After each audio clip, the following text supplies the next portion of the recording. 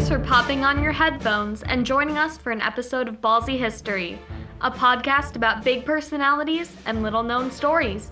Settle in for a tour of the outrageous acts, incredible stories, and outsized characters that shape history. We're your hosts, Elizabeth, Elise, Elliot, and Maureen. We're glad you're tuning in.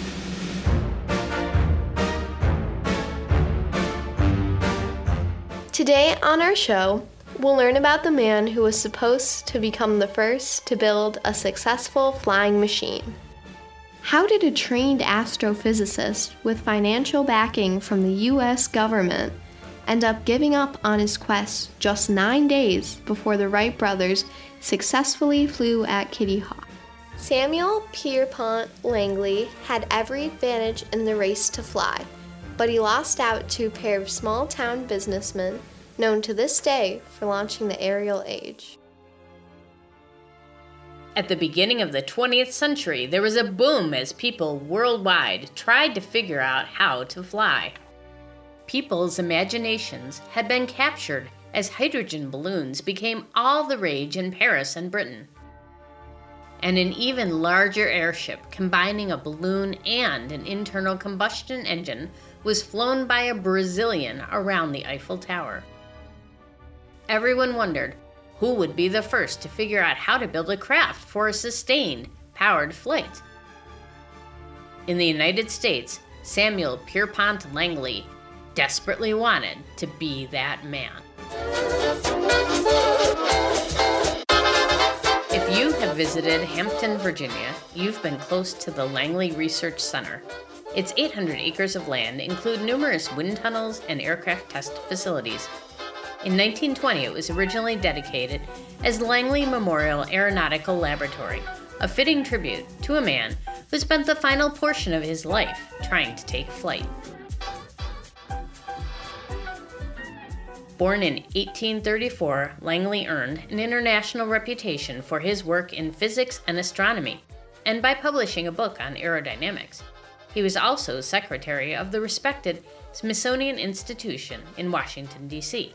Before switching his focus to flight, Langley was the first director of the rather broken-down Allegheny Observatory, which was part of the Western University of Pennsylvania.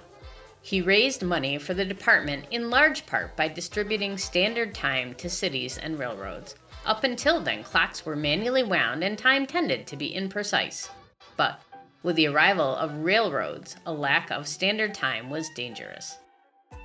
Using astronomical observations, Langley developed a precise time standard, including time zones that became known as the Allegheny Time System. Twice a day, the Allegheny Time signals gave the correct time to all railroads in the U.S. and Canada. He thought air resistance was not as great as Newton said, and that existing engines could overcome this and sustain heavier than air flight. His published work ignited the imagination of others, including Orville and Wilbur Wright. Samuel Pierpont Langley bets his reputation and tens of thousands of government dollars that he would build the world's first powered, man-carrying, flying machine. By the 1890s, he had built and tested a number of models, which were powered at first by giant rubber bands. He considered various engines: gasoline, carbonic acid gas, electric, even gunpowder. But at the time, such engines would have been too large, too dangerous, or not powerful enough.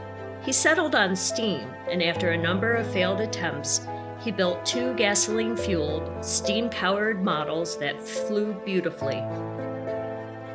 Langley's tandem wing configuration. 2 sets of wings, almost equal span, set one behind the other, for what he called his aerodromes, had a large dihedral. That is, the wings formed a squashed V when seen head-on. This gave them stability in flight.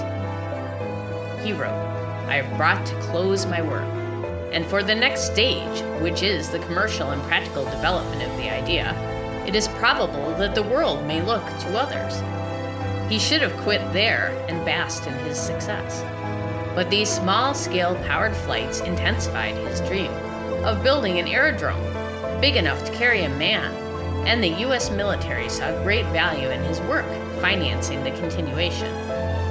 As the Army and Navy geared up for the Spanish-American War in 1898, Secretary Langley's enthusiasm for flight stirred their interest. The Department of War invested $50,000 to undertake the largest research project in U.S. history. A committee was formed of experts from the Navy, Army, and the U.S. Naval Observatory, who concluded that manned flight would be a valuable asset to the war machine. The obvious and only choice to lead the project was Samuel Langley. He wrote to a friend at Cornell that an aerodrome capable of a speed of 30 miles an hour, maintained for 3 hours, carrying an aeronaut and possibly some missiles may be attempted. Langley had cast iron ways, including the conviction that simply reproducing those successful models on a grand scale would result in a man-carrying great aerodrome. This would require, among other things, a lot of horsepower and a lightweight engine, a daunting prospect. But he needed help, and it arrived in the form of a young Charles Matthews Manley, a brilliant engineering student about to graduate from Cornell. One of Manley's first tasks was to supervise the construction of a remarkable gasoline engine designed by a Hungarian immigrant in New York, Stephen Marius Balzer. Langley contracted with Balzer for the world's first aero engine to power what he hoped would be the world's first manned airplane, already being built in a shop behind the Smithsonian Castle. I'm rather at a loss to explain how it is that one day Mr. Balzer thinks the present cylinders will work, and the next day he thinks that the engine will have to be rebuilt, Manley wrote in July 1899. As more time passed and more problems arose with Balzer's engine, Manley decided to give up on the rotary concept. He turned Balzer's rotary engine into a fixed radial, cooled by water instead of air. By March 1901, the radial engine was putting out 18 horsepower, but Manley foresaw the need for more and replaced Balzer's heavy pistons with light ones and increased the size of the cylinders. 2 years later, the rebuilt engine was spinning the aerodrome's 2 propellers at the rate of 575 revolutions per minute. The engine proper, wrote Manley, weighs 120 pounds and develops on test 52 brake horsepower. Because he felt it safest to fly over water, Langley, meanwhile, spent half his money building a houseboat with a catapult to launch his newest craft. A catapult launch meant the plane would go from a dead stop to a flying speed of 60 miles per hour in just 70 feet. By September, the great aerodrome roosted on its catapult atop a bulky houseboat in the Potomac. Langley was moving ahead.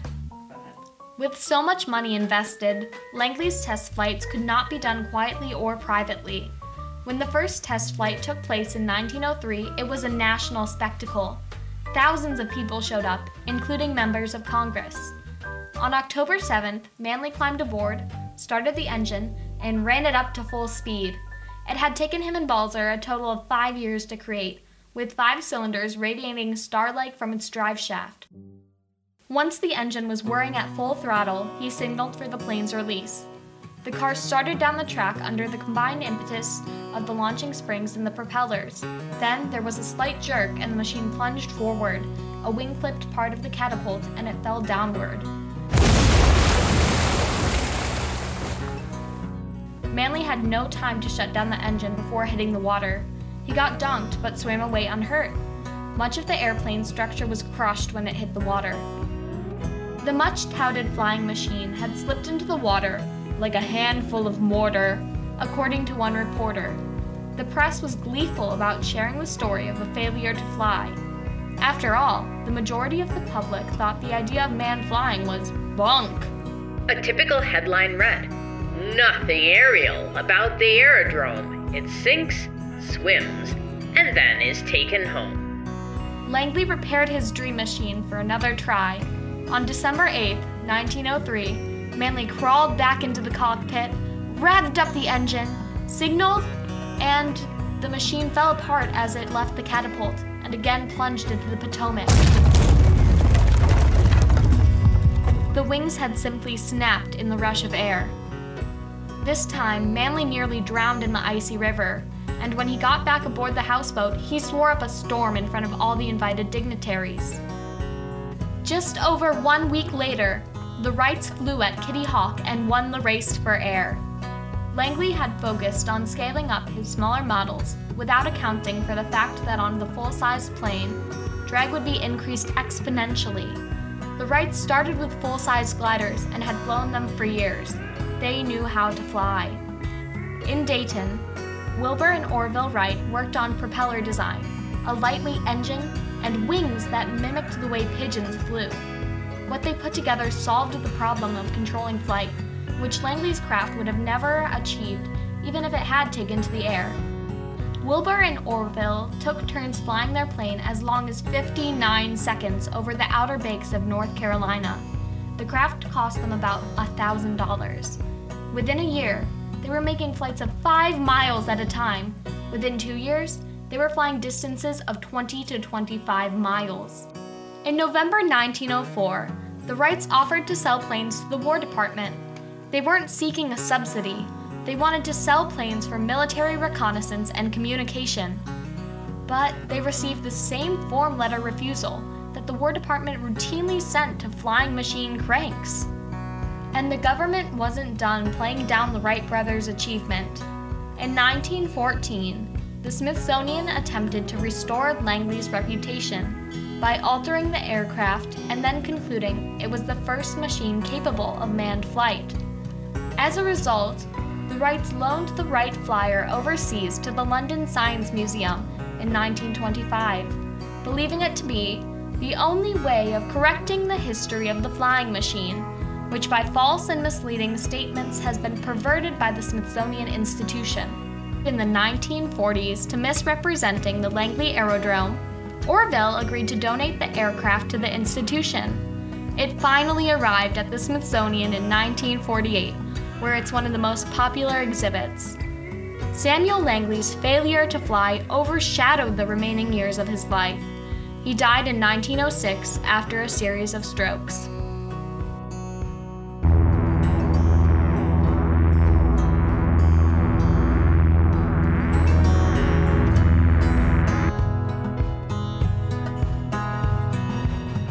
Thanks for sharing a little bit of time with all of us at Ballsy History. Next up, the plague doctors.